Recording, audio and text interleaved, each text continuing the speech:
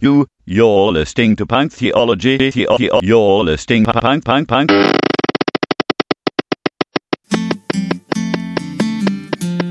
Wait, stand by.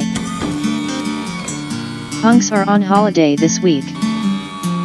So it's up to us machines to intro the show. The Christmas holiday has had the guys reminiscing, ruminating, and talking about the punk philosophy of self-parenting. You're listening to Punk Theology, closing the lid on 2018. Well, I went to the doctor. I said I'm feeling kind of rough. Let me break it to you, son. Your shit's fucked up. I said my shit's fucked up. Well, I don't see how. He said the shit that used to work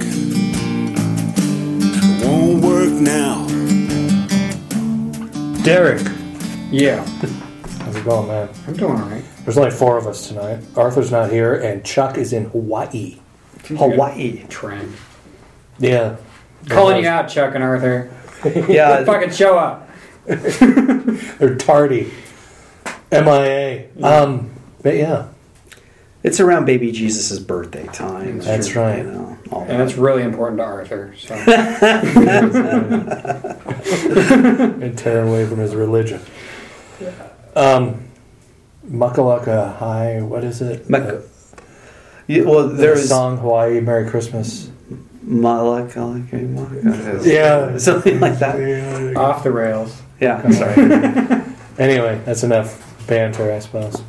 Throw that out there. So, what are we talking about tonight, Russ? You had a great idea, and it had me thinking about Christmas and how people view, at least for me, this is how I interpreted what you were saying, was how much of the shit I've been processing has centered around God being Santa. Okay. Kind of like, and this parenting, like we're all, I think in So my what's the topic? philosophy, Let's say what's the topic. parenting oneself, right? Parenting yourself, yeah. So what does that look like? Because you brought that up, I thought that was brilliant. What did you have in mind? Because I kind of ran with it. I got Elf on the Shelf. There's Satan sitting there, fucking judging everything I do. He's making a list. God's killer surveillance system that watches everything I've done. There's actually a brilliant teardown of Santa and Rudolph. And, like, Santa knows the good and bad that every kid in the world does. He fucking knew that Rudolph was getting bullied, right? And he didn't do jack shit about it until he needed his fucking nose. Santa's a piece of shit, right? He's like corporate fucking boss going, The message of Rudolph the Red-Nosed Reindeer is, we don't care about you until you're worth it. Like, right, you be useful, and then we'll help you out. And then we'll make you the hero. But until then, fuck you. This is sort of that for me, though, in that reparenting conversation, because as I think about Christianity and just my interaction and my relationship with being a person of faith, is I see this trait in myself, and I see it in other people, Russ, as you're talking about kind of that Santa Claus analogy, you know, God's watching, is I don't know if I really know how to have a healthy spirituality that doesn't have like a certain element of OCD to it. That could be part of my personality, although it could be like I developed that kind of personality because of that sort of construct. But it's like, God's watching. Like, am I good enough? Am I... Well, I think what Derek brought up with the inner child metaphor and the idea of parenting oneself. I think where I was going with it is I've been doing EMDR again. We keep talking about it. It's effective. And I have all these children in my safe room that I sit and do therapy on. And I've spent a lot of time... They're kind of iconic, and they deal with different parts of my personality. One of them's more pessimistic. One of them's more fearful and anxious. One of them's more creative. One of them's kind of evil and damaged and angry. And I find myself more and more and more kind of counseling them and comforting them and letting them just kind of feel what they feel. Where historically what I did was try to cut them off. And like, go away, I can't deal with you right now. Try to bury them. Right, yeah. Go, like, Like, it would, honestly, in this moment, it'd be better if you just kind of died and never came back. Like, that was kind of my historic... I'm fashioning your gravestone. Right. Yes, yeah. Please just go away. You're really fucking inconvenient. All these emotions, just get in the way of what I want to do and my ambitions and where I want my life to go. And that didn't end very well, right? That's classic bottling things up, right? Stuff it. Like, because you can't actually kill it and just stuff it down, and then eventually, and then I'd be depressed for 3 months and didn't know why. Because I was fucking crushing my emotions and hoping that they would just go away, and then they started to leak out. Murder your inner child. Yes, yeah. Turns out murdering your inner child isn't the answer. Who knew? So, but I'm spending a lot more time just kind of comforting them and soothing them and validating them, and it started to feel like parenting. Yeah. Like I spent, especially recently, the child that really is fearful and anxious, just spending time like visualizing, like comforting, rubbing his back. Like rubbing his feet, rubbing his calves, just saying, like, it's okay, man. Like, hey, so I did this the other day. I was feeling really, really anxious about a thing that was going on. And I said, okay, for the next 2 minutes, I'm going to let you feel as anxious as you possibly can. Mm-hmm. So we're just going to sit here. We're in a safe spot. Nothing's going on. I'm just going to lean in, and we're going to feel super, super fearful and super, super anxious.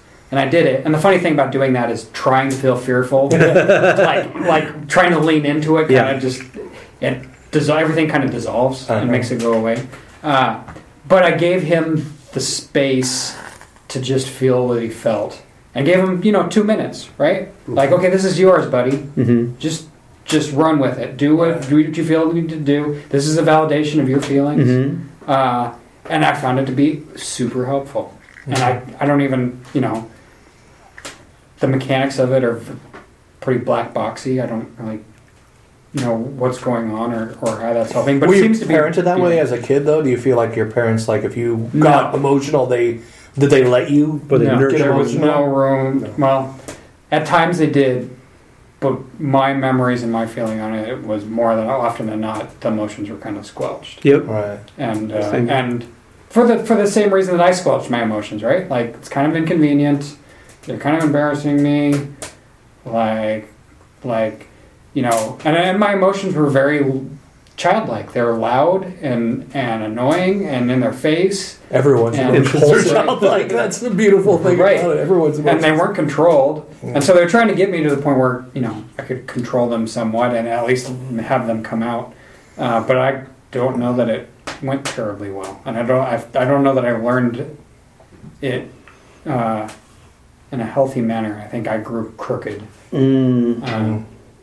under that environment, and so I'm in the process of trying to parent myself and give myself freedom to just feel what I feel and validate the portions of myself that I've tried to get rid of for so long.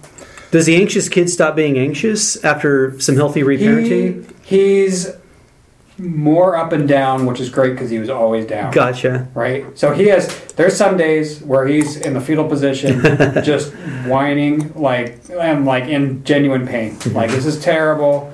Like this is the worst ever. And there's some days, like the other day when I was in therapy, we checked in on him, and he was sitting up, and he looked exhausted, but he was like sitting up, holding his own, like at the tail end of being really sick, right? He's better, but he just fucking battled for a couple of days trying to get better. That's kind of how he looked. And that was a massive improvement over being in the fetal position. Do you ever find him... do you ever find yourself responding in a way that it's him responding through you? Yes. So me too. And the crazy thing is sometimes my things will manifest themselves in my behavior, and I don't know what's going on until like 3 or 4 days later. Yeah. So that happened with Wednesday, my pessimistic person. My counselor calls them egoic states. That's currently the technical word for it. Yeah, it makes sense. So this egoic state, and I think it was 2 weeks ago, all of a sudden I was just super, super fucking cynical and pessimistic, like in this crazy mood. And at the same time, my therapist had told me to check in with these with these states, and I did, and she was aggressive and bouncing off the walls, and like threatening me, eyes in my face, and I didn't connect those two things, that I was being super pessimistic and that she was super anxious, which in retrospect felt stupid because clearly those two things were connected. But it's a part of my brain that doesn't, like, there are two different parts of my brain and they don't always talk to each other very well. So and so it shocks me sometimes that the personality is feeling something and manifesting itself in my behavior way before I figured out what was going on. Does that happen to you? Oh yeah, I got a 6-year-old in myself, and I'll act out. My 6-year-old will act out. And what I'm really beginning to understand is that 6-year-old realized it wasn't safe to express your emotions, express your feelings, express your thoughts. There's stuff in us, but it wasn't safe. So what he does is he acts out in an attempt to protect me. Okay. Yeah. And my pre-parenting him is, I'm adult now. Mm-hmm. I'm okay. I don't need you to do this, and I can sense it coming out. Mainly in dialogue with my wife, she will become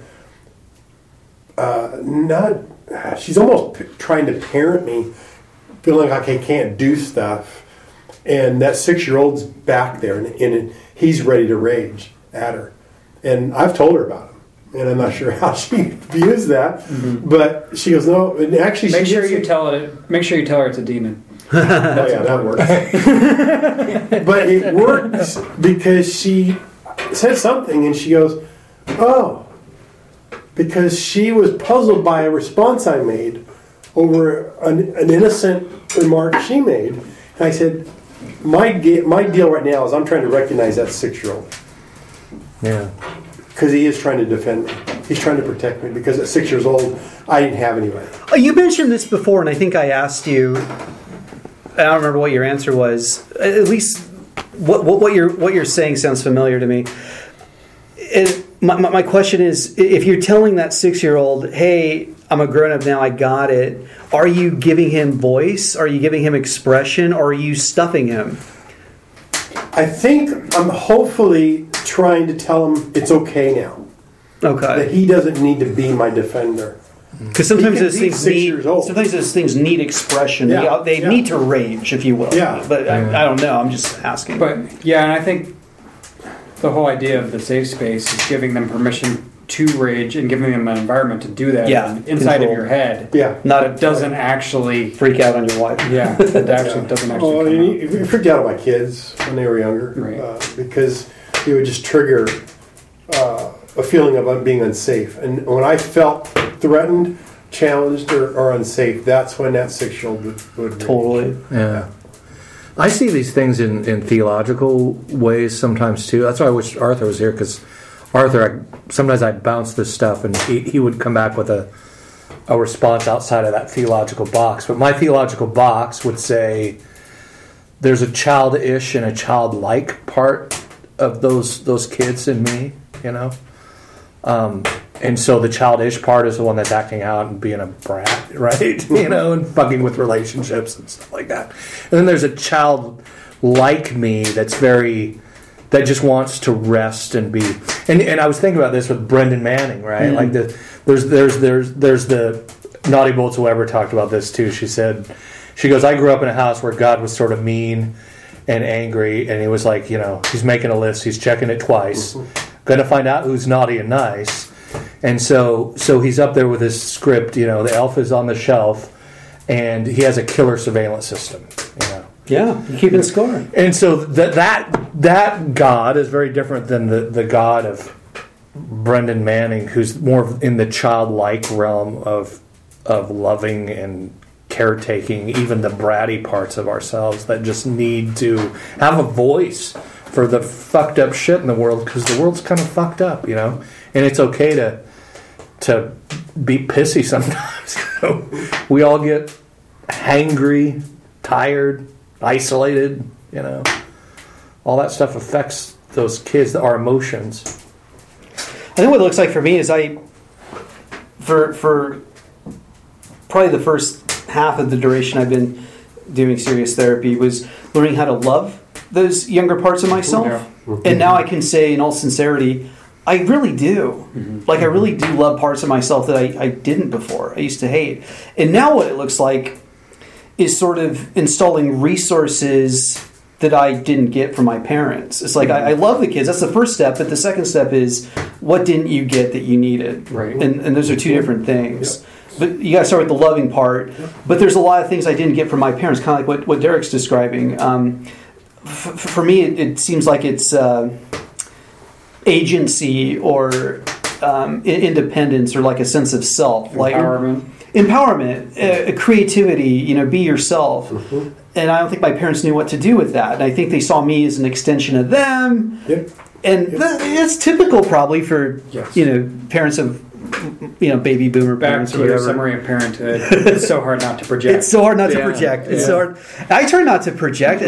So it's interesting because I kind of reparent myself with those resources, not unlike the way I try to parent my own kids, which is, let them be their own people. Let them make their own decisions. Maybe they won't have the same values I have. Maybe they won't agree with me. And maybe they'll think different things about politics or theology. Or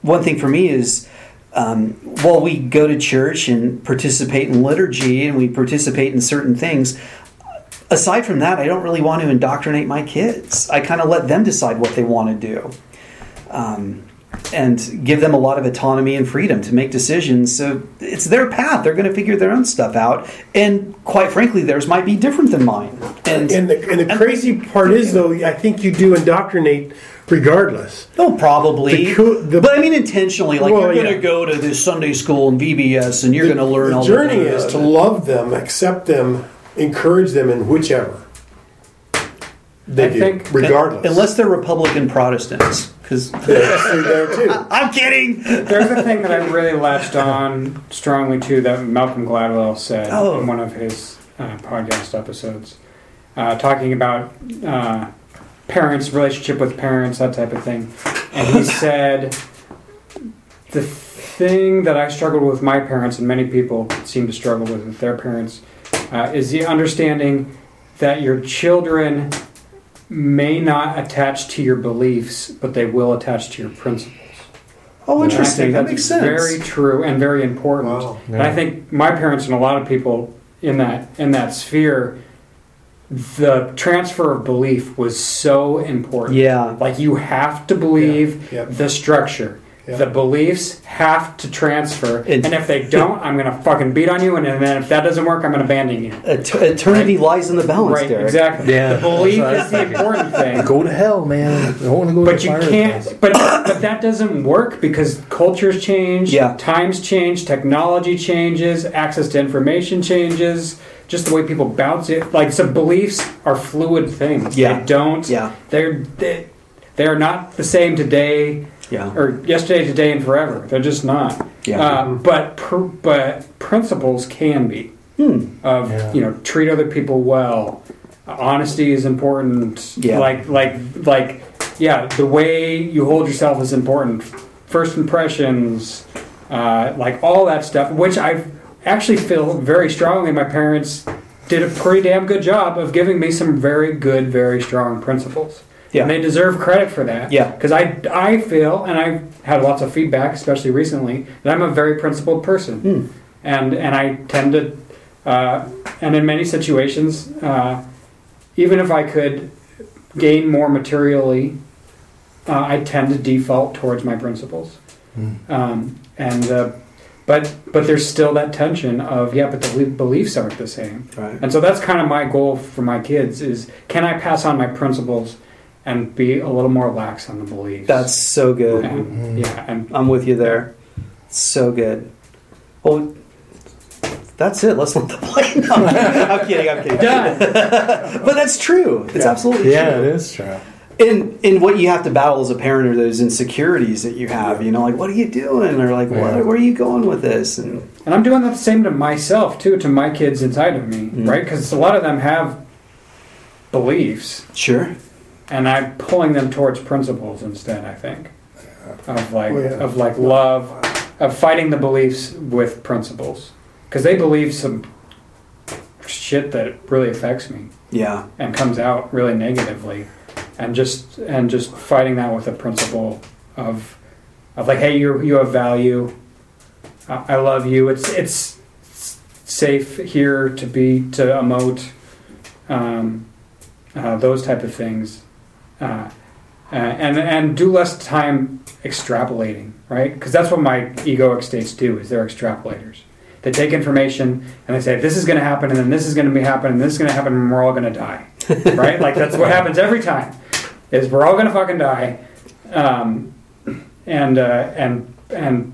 kind of breaking that down, because when your emotions are that tied to projection, that's where that anxiety really picks up and really spins and tortures you, and letting emotions be emotions and not thoughts, I think is a big theme, and again through parenting them, through sitting down with them, spending time with them, wrapping my arms around them, telling them I love them, and saying you don't have to. And I think Steve's got a point in that a lot of my kids are trying to save me. They're trying to protect me. Like especially Wednesday, like that's her role. Like she's kind of this motherly role of like I don't necessarily like my role at what I do for us, but it keeps us safe, and there's some pride in that, and I'm going to kind of stick to that, and kind of letting her, like telling her like that's awesome, but you can relax a little bit. And that idea that little child has beliefs, that I never thought about that. But my 6-year-old does not feel it's safe. He says it's not safe out here. Right. And it's like a worldview. Mm-hmm. Yeah. And he believes you will never be good enough. No matter what you do, you're never going to be good enough. And that you're always trying to prove yourself. And that's the voice that keeps wanting to get out. Wow, that's my generation. That's heavy. I was listening to this guy, Daniel Pink, who's a lawyer, wrote a book about motivation, which is a bestseller. He wrote a new book called the New Brain or something like that, and how it was mostly like for people in the workplace and business and corporate environments. But he was saying that he believes that in the future machines will do a lot of the left brain work. And so the more right brain you are, the better you'll do in the future, because it's either going to be outsourced or a lot of this, left brain kind of accounting, writing manuals, shit like that will be done by machines. So emotional. Yeah, so having emotional, not just emotional intelligence, but he had 5 different things. I can't remember all 5 of them. One of them was meaning and installing meaning. Right. Because meaning, and it had me thinking about some philosophy on this, like what comes first, meaning or belief, right? So and when it comes to theology, that's why I'm interested in theology, because theology, like even Christmas time, where you're almost feel this sort of weird pressure to be positive during a really stressful season. like everything's going on all the time, but it's joyful, Santa, and he's jolly, and and everyone's supposed to be, it's the most wonderful time of the year. Did you see that SNL sketch with Matt Damon? Oh god, that was so good. I missed that. I put it on my Facebook page. It's him and his wife sitting on the couch talking about the Christmas that just happened. It was the best Christmas ever. And then they show scenes from what happened. It was fucking terrible, right? It was just a nightmare. But they're sitting on the couch afterwards like, that was just the best Christmas. Kids are freaking out, right? Trying to put together a dollhouse. A very good summary. Misha and I both looked at each other like, that's kind of how I feel. Like Christmas Vacation is such an iconic movie, right? Totally. You're going to see that guy kind of plastered smile on his face. Yeah. And then all the family comes over. What does he do? He's going to put up lights. Like, I'm going to get the fuck out of here. And put up lights. Speaking of, are you guys around next week? I'm just kidding. But yeah, the installing of belief, or the installing of meaning, and then belief tends to flow from where we put meaning. Belief comes from the desire for meaning. right? Like I need, or it flows downhill from meaning. Yeah, I need these dots to connect. How am I going to get these dots to connect? And that's where belief is kind of the structure that starts to build itself around those dots. Well, that's kind of like some of the thinking around this podcast when it started. My mom dying and me having this kid in my car who was going to do a theology exam. Like there's right and wrong answers about faith-based stuff. Like I was really puzzled and I got really curious with this kid. It's like it's all faith-based stuff. It's like no one can prove it. So in that sense, like there's a meaning, and then all these people wrote all these fucking books. Who was it? I think Dobson was talking about one of the Dobson kids or something. I think you were telling me about this, or you pointed me to the podcast where he got a job, like a tourist job in Jerusalem. Well, that's Ken Dobson. Was it Ken Dobson? He's not related to James. No, he's not. Ken Dobson's a family guy. He's an interesting dude. But he said he was really moved by the fact that all these people believe in the same Christian God, but have totally different belief systems around it. And just in and out, different people gods. come in and We're the same God, just different interpretations. There's a lot of difference between the Orthodox God and the Calvinist God. I mean, they're the God of Brennan Manning and the God of John Piper. Those are different gods. I mean, you can. What are they? I mean, I don't know. I mean, if you're going off of like a Protestant paradigm of the Bible, and that's where you derive authority. It's a fucking Rorschach test. I mean, you can find anything there. You can find both there, and it's usually leaning on one side or the other. But they may be the same genus, but they're not the same species. Is that what yeah, maybe. That's a good way to put it. Because for me, it's the same God I grew up with. It's just now I view him entirely differently than I did growing up. That I no longer need to prove anything. Right. That I'm not earning. I can be who I am. Right. I'm not. For me, that's that same God. It's just I just see him differently. I actually have strong views about that. Like, since Russ brings up theology, I don't want to spend too much time on it personally, but like, as opposed to seeing that as the same God, there's this idea that I've heard. It kind of describes like the God of a lot of Protestants. A lot of Christians, for that matter, is a Janus-faced God, like a two-faced God. Sometimes he's good, sometimes he's wrath, sometimes he's love, sometimes he's anger. It's like it's very two-faced. God the Father, lightning bolts, and Jesus is love, and it's like what the heck's going on? I'll let the reindeer abuse you until your nose becomes useful. Oh, hey, we like you now, Rudolph. Yeah, and I think. The healthier way to see it, at least from my point of view, that I've gleaned from just my exploration of it is opposed to seeing it as one God, see it as people making their way to God, telling their story of God. Like God tells a story through his children in the form of baby talk. They make their way through them, and that sort of revelation is progressive. And so God accommodates and condescends to us and allows us to project. God submits to us. Yeah. I mean, look at the incarnation. Look at Christmas. Isn't that what it is? Is God being vulnerable and submitting to us in the form of a baby? I mean, it's crazy. Like when you think about the story. So God allowing us to project our bad ideas onto him is we're trying to make meaning and figure shit out. Mm-hmm. I think that's the way I kind of see it more, as opposed to like that's the same God. So, sure. And I like the way. I heard Brad Jersak put it this way. It's like, you look at the conquest narratives or some of the imprecatory prayers. It's like, tell me that is the Abba of Jesus, commanding them to kill all the people in Jericho. I mean, is that the Abba of Jesus? I mean, really? That's the way I kind of look at it anyway. But is it a tribal nomadic group of people that war with other tribes, and is that the way they project military victory? Is it military propaganda? Does God allow that in his story of his people? I think so. That might make a lot of people uncomfortable that are in that kind of sola scriptura. I've done a lot of work in exploring to get there, but that's just the way I see it, as opposed to seeing like one God. I see more people making their way to that God. So that's why, Steve, I kind of see it as different. But and to be fair, I don't want to, because I could shit on John Piper very easily. That's okay. But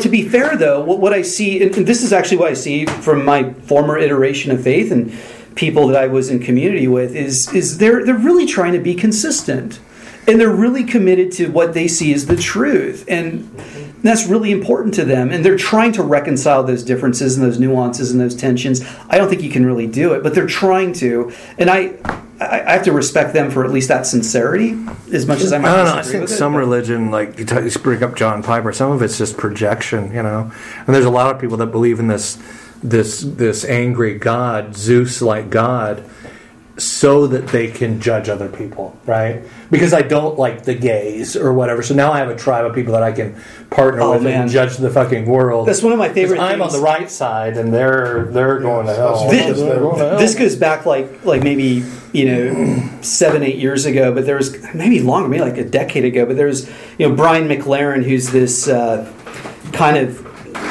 progressive pastoral type thinker. Good writer, good thinker. He has some interesting stuff. And Mark Driscoll, who's like the neo-Calvinist back in the Mars Hill days, and they weren't like in dialogue with each other, but like I saw this thing with Brian McLaren where it's like Mark Driscoll would look at someone like you with kind of like your mamby-pamby, lovey Jesus stuff, and say that you're just making a god of your own creation, a god of your own projection. And McLaren just smiles and goes, "Well, I would probably say the same thing about him." Exactly. He's with a machismo cage fighting Jesus thing. Is that what he's doing too? It's like, that's why he says it could be the Bible. If you're just looking at it that way, it could be a Rorschach test. You can find anything you want to in it. But it depends on the person and how they're interpreting their own. And a lot of it has to do with that parenting thing. That's where I was bouncing off what you were saying about parenting yourself. And being a kid growing up in that, and you're trying to differentiate and interpret how your parents viewed that God. And I kind of agree with both of you guys, Steve and John, about that. Because it's something Paul Young said about it too, I thought it was really beautiful, is that over and over again, the Bible, Paul Young said that the Bible is a way that God's telling his story, but he submits to human beings. He doesn't say, "No, you're doing this wrong." He says, "Okay, so you're going to build this religion thing, and I'm going to climb inside it with love and destroy it from the inside out." And from the Old Testament to the New Testament, it's that kind of progression to the end. It's not that, the angry God of the Old Testament isn't real. It's that's how they interpret it, because that's what people did. It's like, oh, crops aren't growing and it's drought. We must have upset the angry God. And the Old Testament, the New Testament ends with God submitting to us. I don't think it's a coincidence at all that people end up in the denominations that they end up in, because I think ultimately they're trying to find the particular version of God that soothes their particular version of anxiety and brokenness. Right? Sure. And there's Protestantism in particular has 1 million different brands of that. Right. So and they cater to 1 million types of damage. Yeah. So wherever your damage is, like if you are a person that's really anxious and concerned about safety, and you find a lot of soothing and consistency, and you don't like absurdity, you just go to the strong evangelical John Piper. Yeah. He said, "God is consistent, I promise." Oh, that's such good news. It's comforting, yeah. That feels so great, because it really feels like things are chaotic out there. Until you find out one of your kids are gay.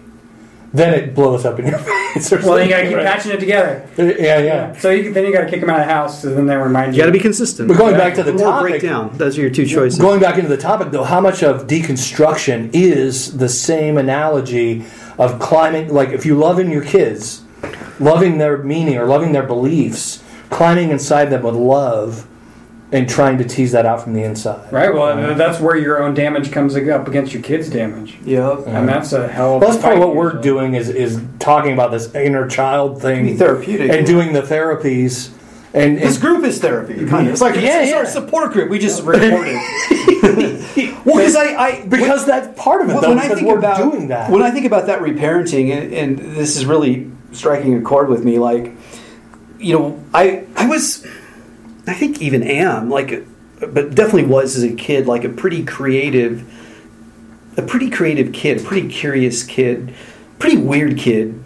And I don't think my parents knew what to do with that. And I think they were afraid of it. And I think they wanted to kind of put a lid on it and contain it because it was scary, Right. I was drawn to a certain aesthetic, that they didn't know what to do with. It wasn't like a good Christian boy should look or something.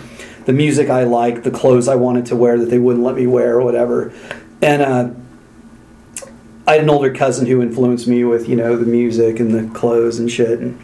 And oh no, that you can't. No, we're not going there. You're not looking like that. You're not listening to that. You're not watching that. That was a lot of kind of. You're not playing with that. Like my grandparents would buy me toys. My parents would throw them away or burn them because they kind of were going through a fundy phase when I was young, and so I think I felt like suppressed and kind of stifled. Well, I don't think that my iterations of faith ever helped me flourish in my creativity because I don't know, I never could make peace with my curiosities and kind of interests with my faith because sometimes they're opposed, sometimes they don't line up because I kind of am attracted to a lot of dark, weird, perverted shit that doesn't really line up with it. Well, that's been one of the biggest struggles of evangelicalism is it's impossible to be creative. Yeah. Because everything's there's so many rules. Stifled. The purpose is to strip out creativity. Yeah. Right? Yeah. So come be our worship leader, but you have to follow these 36 million rules as far as how you do it. So you have 4 songs and you have 6 chords. Go. That's what it ends up with. Be creative, though. Be a recording artist, but don't swear. Right. Or be an artist, but don't be too dark or weird about it. And it can, it can be exactly like the other secular stuff, but it's got to be a little bit shittier, and it's got to be less creative. It's got to be a carbon copy with a Jesus spin on it, right? It's like you and I have talked about certain relationships, Derek. It's like Christianity. You could almost say is like it might be good for your ego, but it's horrible for your id. Yeah, Christianity's horrible for your id. That monkey child creative. I want to do what I want to do. Yeah. It's horrible for that. And what do you do with that? How do you make peace with that? King's Kaleidoscope, one of the bands out of Mars Hill, Ballard. He has said after he left Mars Hill that his creativity has just exploded because he's no longer feels that he has to fit that mold that was impressed. And I'm, thinking back, he was the most out there worship guy I've ever been under and I've ever sat and listened to. But now his stuff is just, and it tour all over the world, but his stuff is just out there. Yeah, you can't be creative because creativity, the definition of creativity is being outside of the box. The definition of Christianity is a box. Yeah, exactly. Yeah. Well, this is Jeff Becker. When I had him on this podcast, he talked about, being in that punk band that was signed by a Christian label, and him and Roadside Monument wanting to get out from underneath. There was one guy in Roadside Monument that just, I don't want anything to do with the Christian music scene ever again. And they formed this band called the Raft of Dead Monkeys, which was, and he said, we weren't trying to just be assholes and push against the thing. Maybe a little bit. Like they had one song that was called "For the Sake of Shit About Fuck." That's the title of the song. Yeah. Just because they weren't even allowed to say swear words on the Christian label, so we're going to name a fucking song that in this thing, and they never got a label. The secular record companies wouldn't touch them, because they were tooth and nail, but they were a really popular local band in Seattle in the late 90s. But yeah, it was kind of that same idea that you're talking about. That Jeff said, I thought it was beautiful what he said. He said, "We just want to be God's kids." Yeah, that's cool. Just be God's kids. Yep. But play this out though, because I'm thinking through this, and the way where my brain's going with it is. You seem to come to a fork in the road where Gosh, it almost makes some sense to just abandon that, abandon the Jesus faith thing, and just be fucking human. Just live life. Be human. Just live your life. Be creative. But that's gonna invariably hit a dead end too, because what's the outflow of that? It's like, okay, so you're some self-absorbed like person that, well, okay, you're not suppressed or stifled anymore, but are you really fulfilled? I mean, okay. Well, that's why I see layers. I'm a guy who sees layers. I see colors and layers, and at one layer like that, I've kind of done that. Like I don't like religion. I'm not a fan, but I'm a Christian. I would consider myself a mystic, probably. But I like the Jesus story. I like who Jesus is. I feel like I've had some kind of spiritual experience. It's something I've experienced, not something that was shoved into me from the outside, but something that was experienced from the inside out. And that is at a layer. It's at my roots, you know. So if there's roots to things, you can't just pull up your roots. Like Chuck brought up a thing. He says, "Why do you got to bring religion into it?" And I said, it's sort of like trying to take something out of my insides, like my history. Like I can't shed my history. That happens to me. So I have to deal with the roots as they are. And I see, John, I connect with that too. And I've spent time there. Like, spent a lot of time exploring life outside of Christianity and stuff. And at first it's really exciting because it's very different. It's liberating. It's definitely different and it's liberating. And then you go exploring and there's all kinds of cool things to find. And then eventually you get to the point where you go, this is different. Is this better? Nah, it's life. Better's not the word for it. It's life. It's different. It's definitely different. And it's fun to explore. And there's a lot of cool stuff in there. Is it better? Yeah. Some stuff's better. Some stuff's worse. I don't think better is the right word for it. So at that point, like, am I comfortable just going back and being a Christian then? Sure. Am I comfortable spending days where I'm not necessarily Christian? Sure. Like sometimes it's nice to get a little bit of a different perspective, but I don't know, like both sides will argue tooth and nail and kill each other saying this is better. Yeah. And at the end of the day it's like, I don't know that's better. Maybe you need that to be a wholly integrated person. Right. You know, you have to hold both with open hands, right? But Russ, when I'm hearing you talk, and I like what you're saying, and it does resonate, but someone like me, the way I'm wired, would ask. I mean, you realize you're just making shit up as you go along, right? Like you're not tethered to any kind of tradition or any kind of, for lack of a better word, authority. Not that I don't like that word, but you know what I'm saying. It's like, and is that feel free or is that insecure? Is that both? I tend to view tradition sometimes as turtles all the way down. Right? Turtles? What do you mean? So there's that expression, turtles all the way down. So there's this. I think the story I was told was that there was this lady that went and talked to Bill Gates in some like public meeting or something like that, and was trying to convince him that the Earth was flat, and was on the back of 4 elephants, right? That was on a turtle. And so Bill Gates asked her, so what's the turtle on? She says, another turtle. And he goes, what's that turtle on? Another turtle. And she goes, what's that turtle on? She goes, it's turtles all the way down. Right? Like tradition's the same thing, right? Yeah. Like I'm relying on this guy, who relied on this guy, who relied on this guy, who relied on this guy, who might have just made the whole fucking thing up on a whim. Yeah. Right? Like that's kind of and it is something to tie to. Yeah. But if you really start to get into it at some point, like that may just be turtles all the way down. Right. I like the analogy. It's like a game of telephone. You know, I've said that before. It's kind of like that too. Yeah. But I think it's different if you experience it. When you experience something that changes your life from the inside out, that's different. It's not just a construct that I created and I'm standing on because some other guy said it. Yeah. And I'm just supposed to believe it. Yeah. And something that I can get behind is fighting for people that find something that they feel like it worked for them, fighting for them to be able to feel like that. Totally. That's a very important thing to me. Yeah. Like, I think that's batshit crazy, and I don't get it.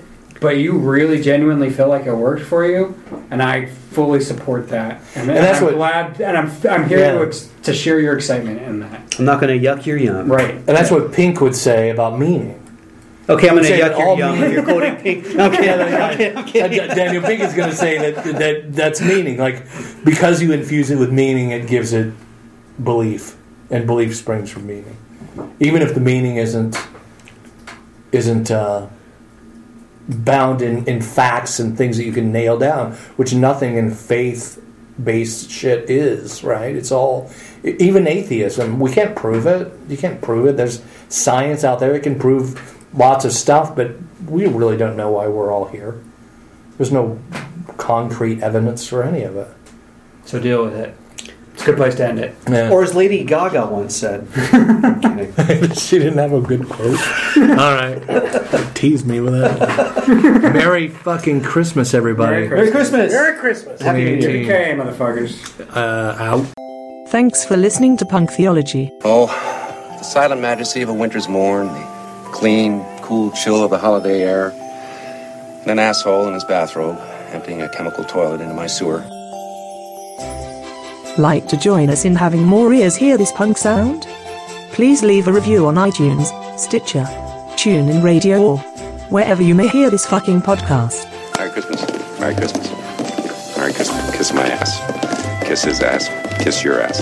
Happy Hanukkah. Punk Theology is the property of Digital Audio Project, a limited liability corporation, who is responsible for its content. Don't chicken out! Nobody's walking out on this fun old-fashioned family Christmas. No! We're all in this together. We're going to press on, and we're going to have the happiest Christmas since Bing Crosby tap danced with Danny fucking Kaye. And when Santa squeezes his fat white ass down that chimney tonight, he's going to find the jolliest bunch of assholes this side of the nut house.